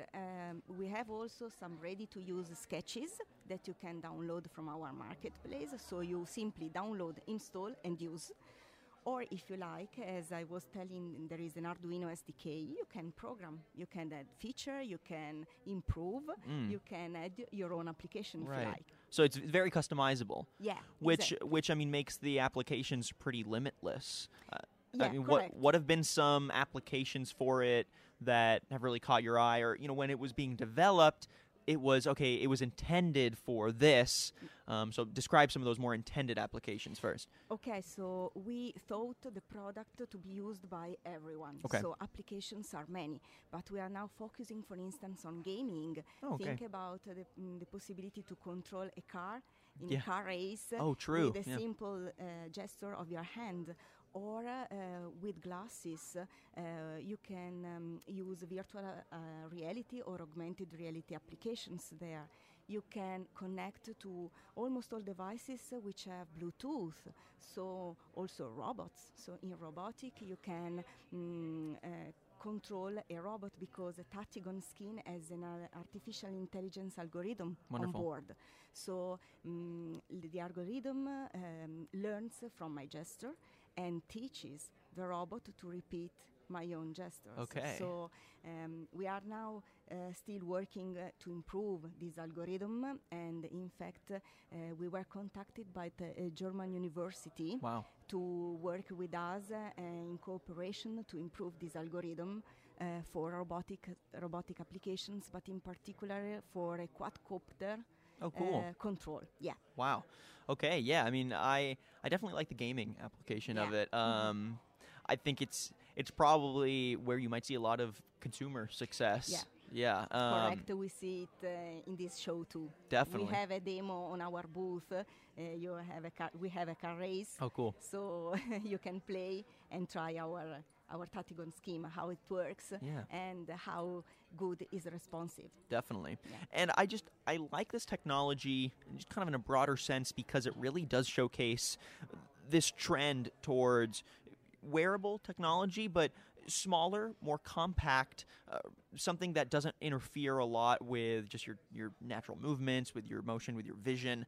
And it is that trend of using natural motion to control whatever it is, to get that augmented, I know it's not really AR, but that greater than reality experience. Yeah, it's a way to improve user experience and to make people use of this kind of technology and bring into reality also their great projects. Think of a maker, for instance. It's not an easy task to use this kind of technology because you need many shields, so many boards, let's say, to be put together. Yeah. And the final result is maybe something that is not also good to see or fashionable. What we created now is something fashion that you wear, and it's also highly technological. So I'm here for fashion over function, but when it's fashion and function, you're winning. You're winning. Yeah, I love it. Yeah, sometimes you got to sacrifice function for fashion. I mean, that's just the reality of it. But I love that you were able to find that blend of function and fashion, right? So let's dig into some of the more B2B or industry-specific applications for this, because I like gaming. I like that idea of this is being used on a consumer level, but I think this technology could become very useful for industries as a whole. So, thinking facility management and healthcare, maybe in sports even. So describe to me some of the industry-wide applications that you could see Tactigon skin being used in, or that already is being used in. So the first thing it comes to my mind is robotics, because you can wear Tactigon skin on the both ends, so right hand and left hand, so you have double commands possibilities. I see. And so you can control robotic arms and add sensors also on your body to be as much as precise in repeating your movements. Interesting. So this is something that's really important for robotics industry, but also for safety of people. Definitely.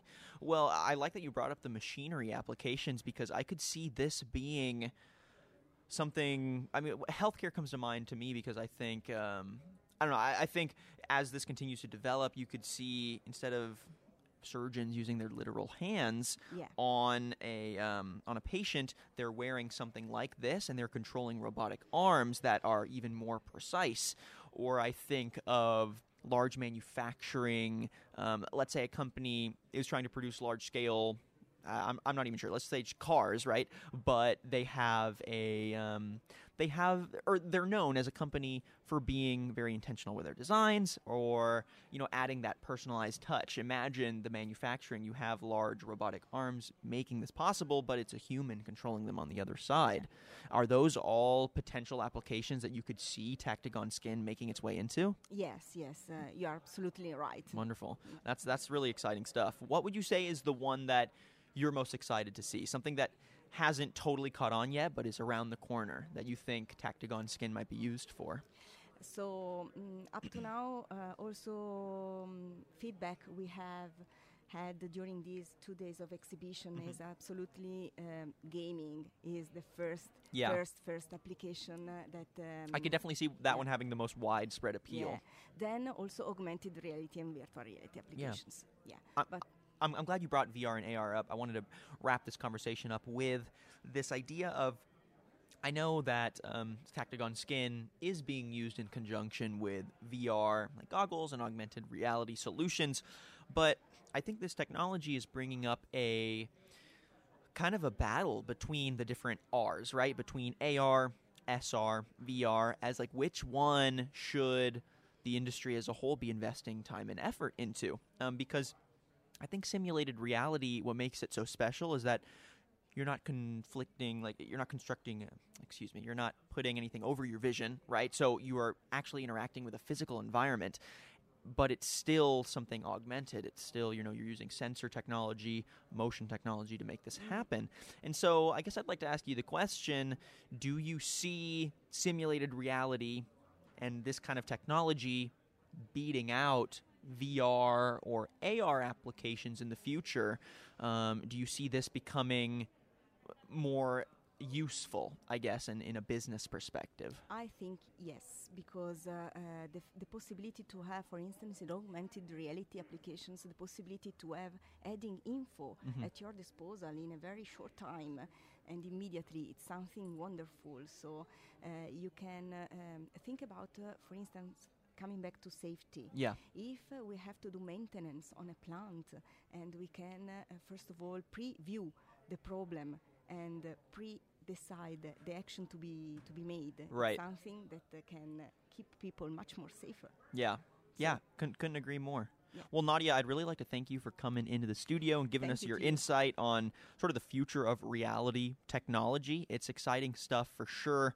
And I'm looking forward to seeing how 2019 shapes up and how VR and SR kind of compete for the future of reality tech. It's definitely interesting, and I'm looking forward to seeing how Tactagon Skin gets put to some tangible industry use. Thank you. Thank you to you all for this experience. Very exciting. Absolutely. Thank you very much. No, absolutely. Always good to have you on. We're going to take a short little break. When we come back, we're going to play you some snippets from a game I played on the floor, actually. I was trying to source people's info on, hey, I just walked up to them with a mic, asked them, what is the weirdest or craziest piece of tech you've seen at CES so far? Some of their answers are pretty great. We'll be right back with that piece of content.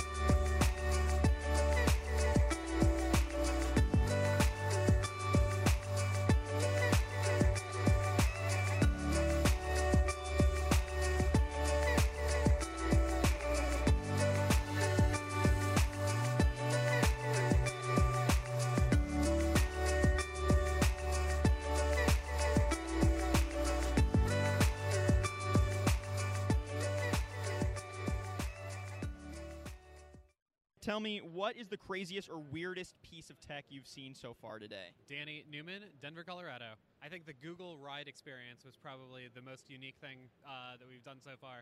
It was, it's a legit, carnival Disney ride in the middle of CES, which was pretty crazy. Yeah, when I think about that, I think about how do they even go about setting this up and bringing all the gear in here?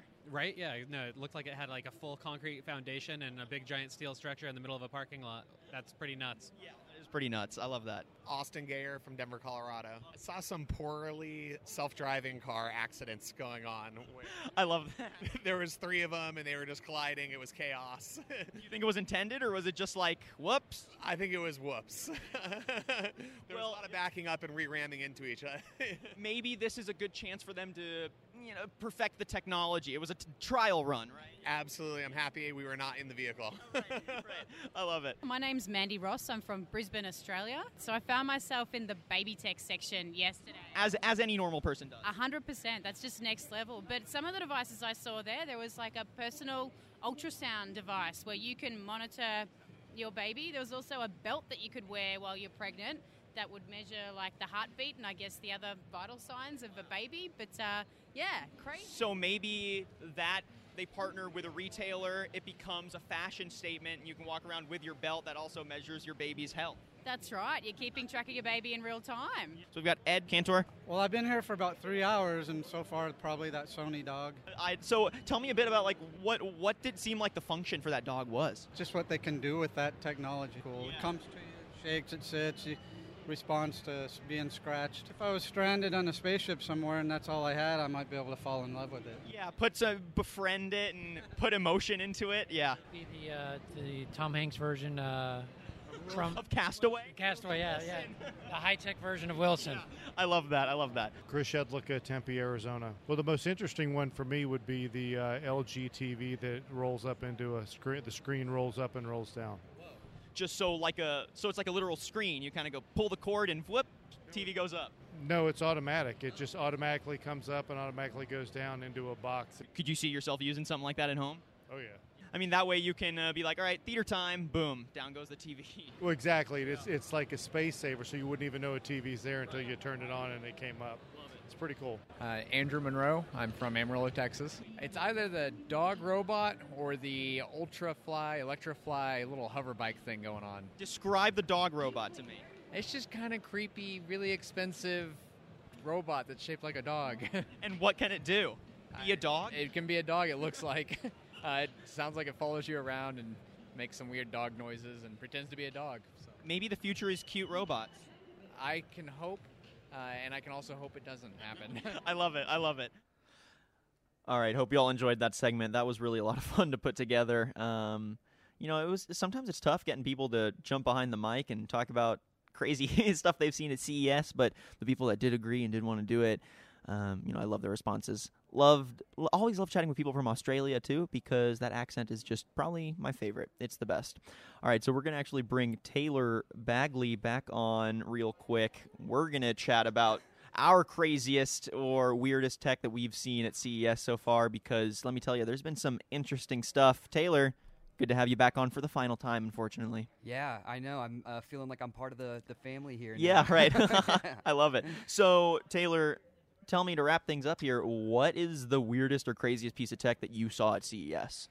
Yeah, so, it's hard to pick, but one of the coolest things that I think I saw, or at least something that I felt like I would definitely want to have is, and it was mentioned before here, was that Samsung roll-up TV.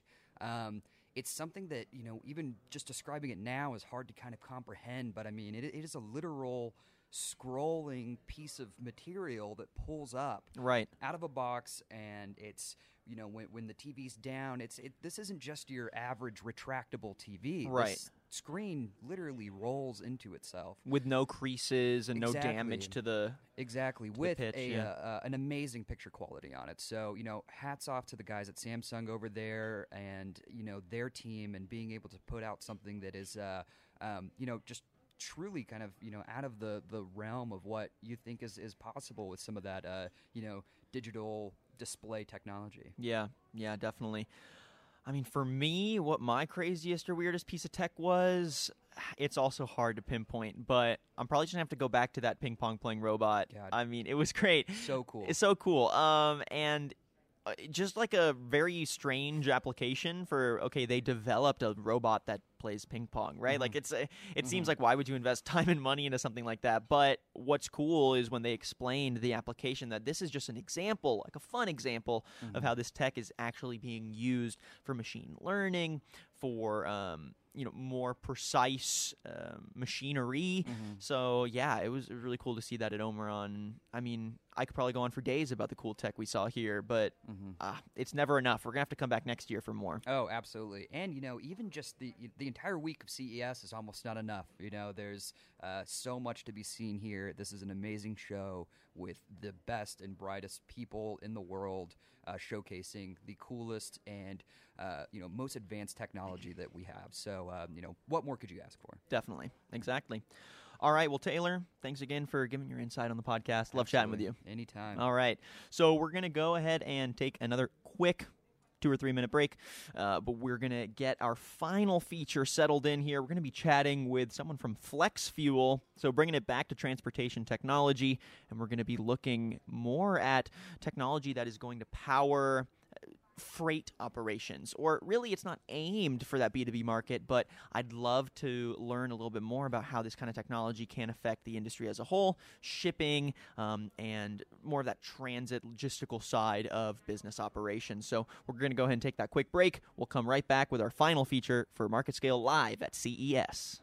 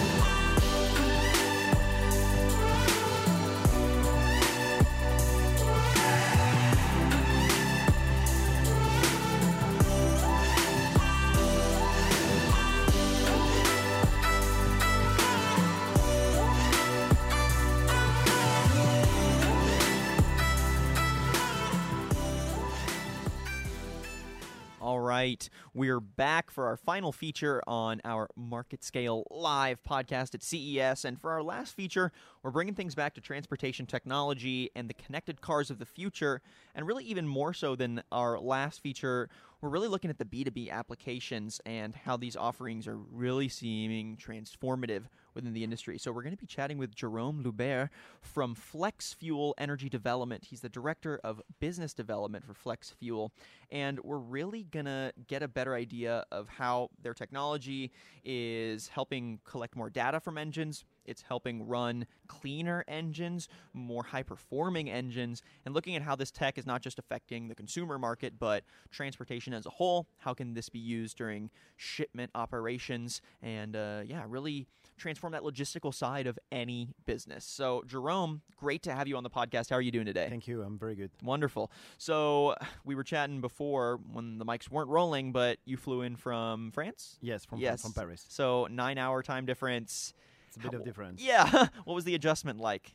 Settling in. Pretty hard. Pretty odd. Pretty rush. The first day was pretty hard. Yes. Yeah. But you've been here now for a while. Is this your first year at CES? No, it's my third time in CES. Great. So tell me a bit about your experience so far. What has set this year apart from your previous years that you've been here? First of all, this is my first year for Flex Fuel. Oh, great. Before I was a visitor and we were not exhibiting. Oh, I see. So it really is a new experience. Yes, it's a new experience as an exhibitor. And the experience is absolutely crazy because you can see technologies from around the world, from the big players, of course, but also from small companies. As you may saw, the French Tech in France is pretty impressive with almost 500 companies here. So it's great to be part of that. Definitely. No, I mean, there was an after event yesterday that I really wanted to go to, but tickets were sold out for. That was actually all about how the southern region of France is transforming the software and technology industry and is really becoming big players. I actually would like to know, what about France is making it such a big worldwide player for emerging technologies? Is there just more investment from the government? Is there just a lot of bright minds there? What is helping push that area forward? I think this is two different things. There is, first, it's the context. We have less and less industry in Europe, so we have to develop some new things. Startups is a way to do that. Of course, there is all the other technologies, and of course, there is the other side that government is pushing it. So La French Tech that you can see in the CES in Eureka Park is fully supported by the government and the regions. So that's why there is so many companies and that expansion here. Yeah. That's it. I mean, it's exciting to be from that area and to be able to exhibit from that area. We were in that area, so we didn't exhibit it in CES, but we were in that area. We won actually a few awards from not the French Tech, but one of their awards, which is named Clean Tech Open in Europe, and actually they are going also to USA. So we were part of this kind of startup before, and now we are more established and we are improving our products. That's why we needed to be in CES to launch and present our technologies, let's say, to the world and to the technologies world, yes. Right, and then also be around other innovative technologies, learn a little bit, collaborate, make those connections. I mean, there's no better place to be for something like that than CES. Exactly. Yeah. So let's dive into Flex Fuel's offerings as a whole. So what I really want to chat about is the technology you're offering that is helping run cleaner engines, more efficient engines, and might transform not just the consumer, but again, the commercial side of the transportation industry. So describe what product you are really most passionate about and that you're showcasing at CES this year, and what is making it so important as a step forward within transportation. So the first thing to say about our products is we provide a solution. We developed a technology that allows you to deduct by 2 the pollution of your car without changing it, without improving it, just by cleaning it. So that's something very important, because if you don't have to change the car, if you don't have to pay a lot of different expenses to improve it, if you just have to clean it, this is a cheap service. Yeah. People are going to do it because if it's a cheap service and if it provides benefits, it's easier to access. Right. So our service is to clean engines thanks to hydrogen technology. So we have a machine that produces hydrogen and that introduce hydrogen into the engine. Okay. Thanks to that hydrogen, the combustion is much better. So there is way less particles inside. And we are creating a natural solvent after the combustion that eliminates all the carbon waste inside the engine, which is the worst cause of pollution, because the more carbon waste there is inside, the more pollution you have at the exhaust. Gotcha. So this idea of introducing hydrogen into the combustion process and into, it's there at the beginning and at the end of the engine's lifespan. Is this something that is new, like this idea of introducing hydrogen, or has this been around for a while? We've been working on hydrogen technologies since 2008, in fact. 2008? Yes, 2008. Okay. So we've been in the industry side, in fact, at the beginning. So we were developing hydrogen generators that we put as a fixed system inside the engines. So for example, for fishing ships, for generators, for trains, diesel trains, etc. So the target was to lower the fuel consumption. So we got very impressive results, something like minus 15% of fuel consumption on the industrial side. So that was pretty nice. But the best thing that we learned about that is during the maintenance, when they were opening the engines, we saw that the engines were really, really clean. Yeah. So we understood that the technology was improving the fuel consumption, but not by the hydrogen itself, by the cleaning of the engine. So getting the engine back to the original performance is already something big compared to a dirty engine. Yeah. To lower the emission and save fuel. Definitely. So I think maybe a counterpoint to technology like this would be it is expensive to put into work and to have it be a ubiquitous part of engines, like just across the board. What would be your response to that? Is this kind of technology maybe more costly up front, but then you see the returns later, or is it actually something that is rather affordable? This is a very fast return on investment, actually, because the magic of the technology is that we are only using distilled water with the machine. So we have in Europe 1,300 point of service, and these garage or service center for automotive have one machine. They are renting it, and the only thing they have to use is distilled water, which is very cheap. Okay. So they can propose a service which is also affordable, around $80 to $100 for one car. And the return on investment is that if you clean your engine, the studies that we did and the studies that are done by the automotive industry in France is with a clean engine, you will get between $100 to $200 a year of feedback. So you'll get a very quick return on investment. And of course, you will avoid any problems of failure on your engine, etc. Right. Yeah, I'm glad you brought up that sort of maintenance side of things, because I did want to break down all of the beneficial applications of something like this before we wrap things up with looking at how this affects B2B transportation in general. So the preventative maintenance side of it, I think, is very important because, like health, there's something you mentioned in a pre-interview survey you filled out. Like health, it's cheaper in the long run to do preventative maintenance than waiting until you're 70 and it's like I haven't worked out my entire life, which that might be my future. I might need to hit the gym up a little more. But yeah, tell us a bit about the preventative maintenance side of why this technology is so important. The preventative side is a way to think, the mindset. That's the problem is people normally wait to have the problem to try to cure the problem. So that's why the market was at the beginning made by the curative side. But as you said, preventative is the one we push because this is the one we believe in. So of course, you don't feel that there is problems of pollution in your car. You don't smell it. You don't feel it because the decrease of the performance is so slow, kilometers after kilometers. So that's why people doesn't do nothing. But look at them when they have a chimney or something like this. They clean the chimney every year. Why? Because they know that they have to do it. Right, there's soot there, and eventually it's going to... Same for a car. You change your oil every 15,000 miles, something like this. Do they feel something? No. Yeah. They have to do it because this is written in the manual. So we have to educate people to see that they have to clean their engines, to get some benefits from it, fuel savings, preventive maintenance, and also for the planet, for the pollution. Right. Yes, thank you for bringing that up too, because I think the ecological side of it could be a strong selling point to entice people to want a product like this, because I think we're in a relatively...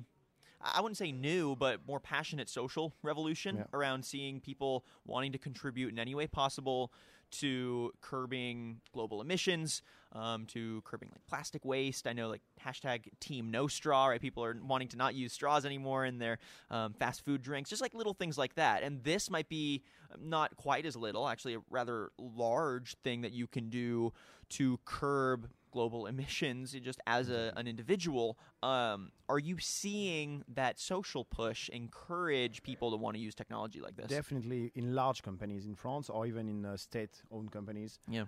There is really a big care about the pollution and the brand image of your company. Do you clean preventatively your cars? Do you care about the emissions? And not only CO2, you know, everybody talking about CO2, but we need CO2 to live. Yep. We are talking about very harmful gases like NOx, HC, CO that are emitted by the cars. So we are reducing all these gas drastically. So that's really a good point for a company first to do it in terms of economical side, but also in terms of communication to say that we are cleaning our engines. We are making sure that our cars are not polluting too much. Right. And to kind of wrap up the conversation, all of this has been very, consumer focused, and I think that passionate, ecologically conscious individual or someone who understands the workings of their vehicle, they're going to want to maintain it, right? They're going to want to make sure the engine is running. They're going to want to cut back on emissions any way they can. But I think this technology can have very large impacts on just the transportation industry as a whole. And I'm thinking business applications like using this technology for their entire shipment operations. Imagine partnering with a company like UPS, right? Yeah. Or some other transit, even Amazon and their services.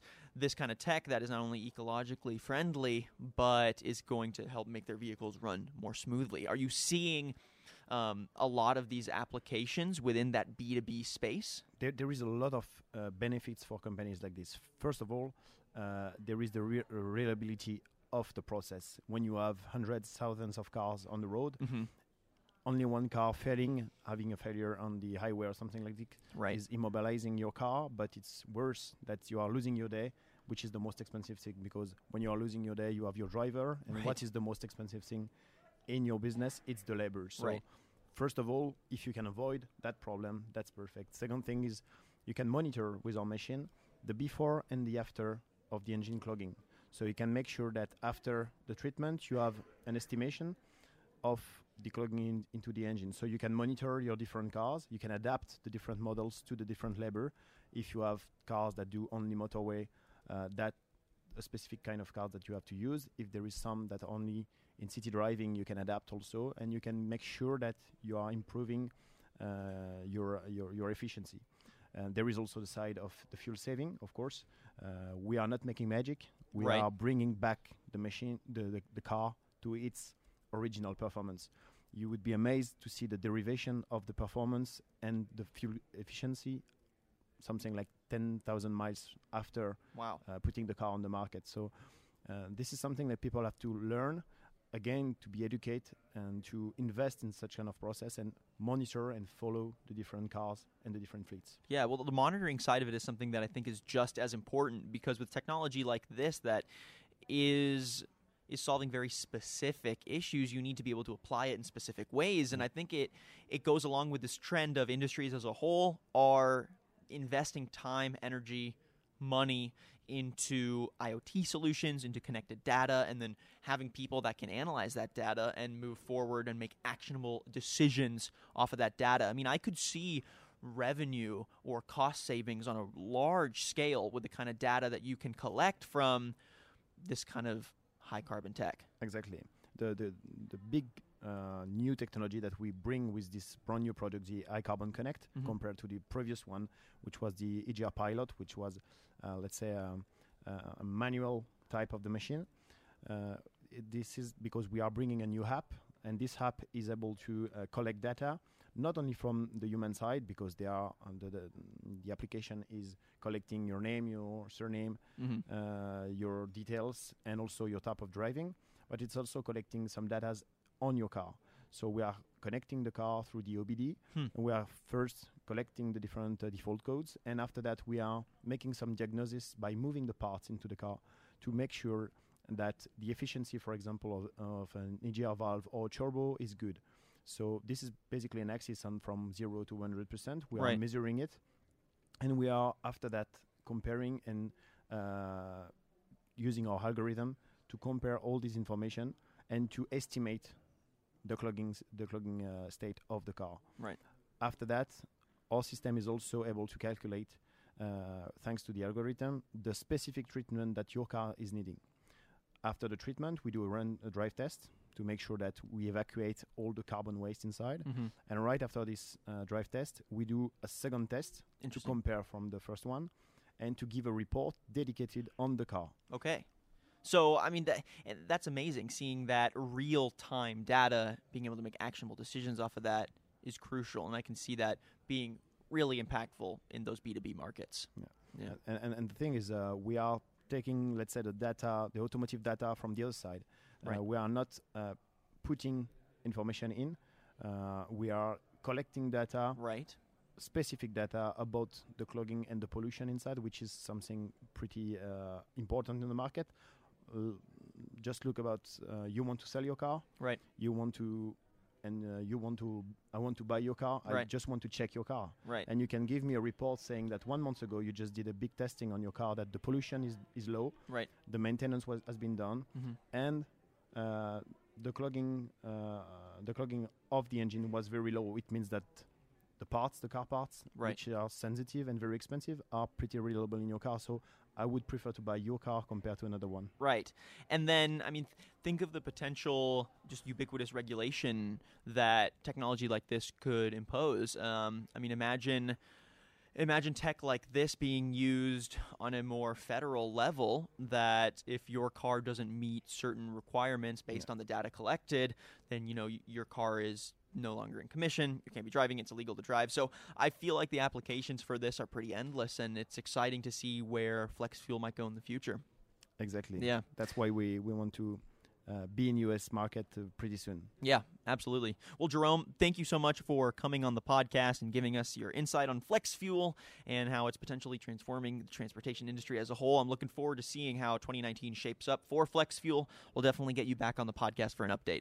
Thank you very much. Cool. All right, Jerome, thank you. And that's it for Market Scale Live at CES. I'd like to thank everyone who helped make this possible. Taylor Bagley, obviously, gave his beautiful voice on the other side of the mic and has been running the operations on the back end of this. He's been doing a fabulous job. Thank you, Taylor. Also want to shout out Cam for her Cam's Corner and all the work she did prepping up the social game for this and really making this run successfully. And obviously got to thank all our guests. So again, Patrick Santucci, Product PR Manager for DJI. We also had Transitel on the podcast. We spoke with Philippe Vigneault, Head of Business Development for Transitel. We also got to speak to Next Industries, Nadia Giuliani, the COO, and they're learning a little bit more about their product, Tactagon Skin. And finally, again, Jerome with Flex Fuel. So I'd like to thank everyone for their time. Hope you enjoyed this podcast. We'll be bringing more live content to you ASAP. But till then, I'm Daniel Litwin, the voice of B2B. Thank you for listening to Market Scale Live at CES. Till next time.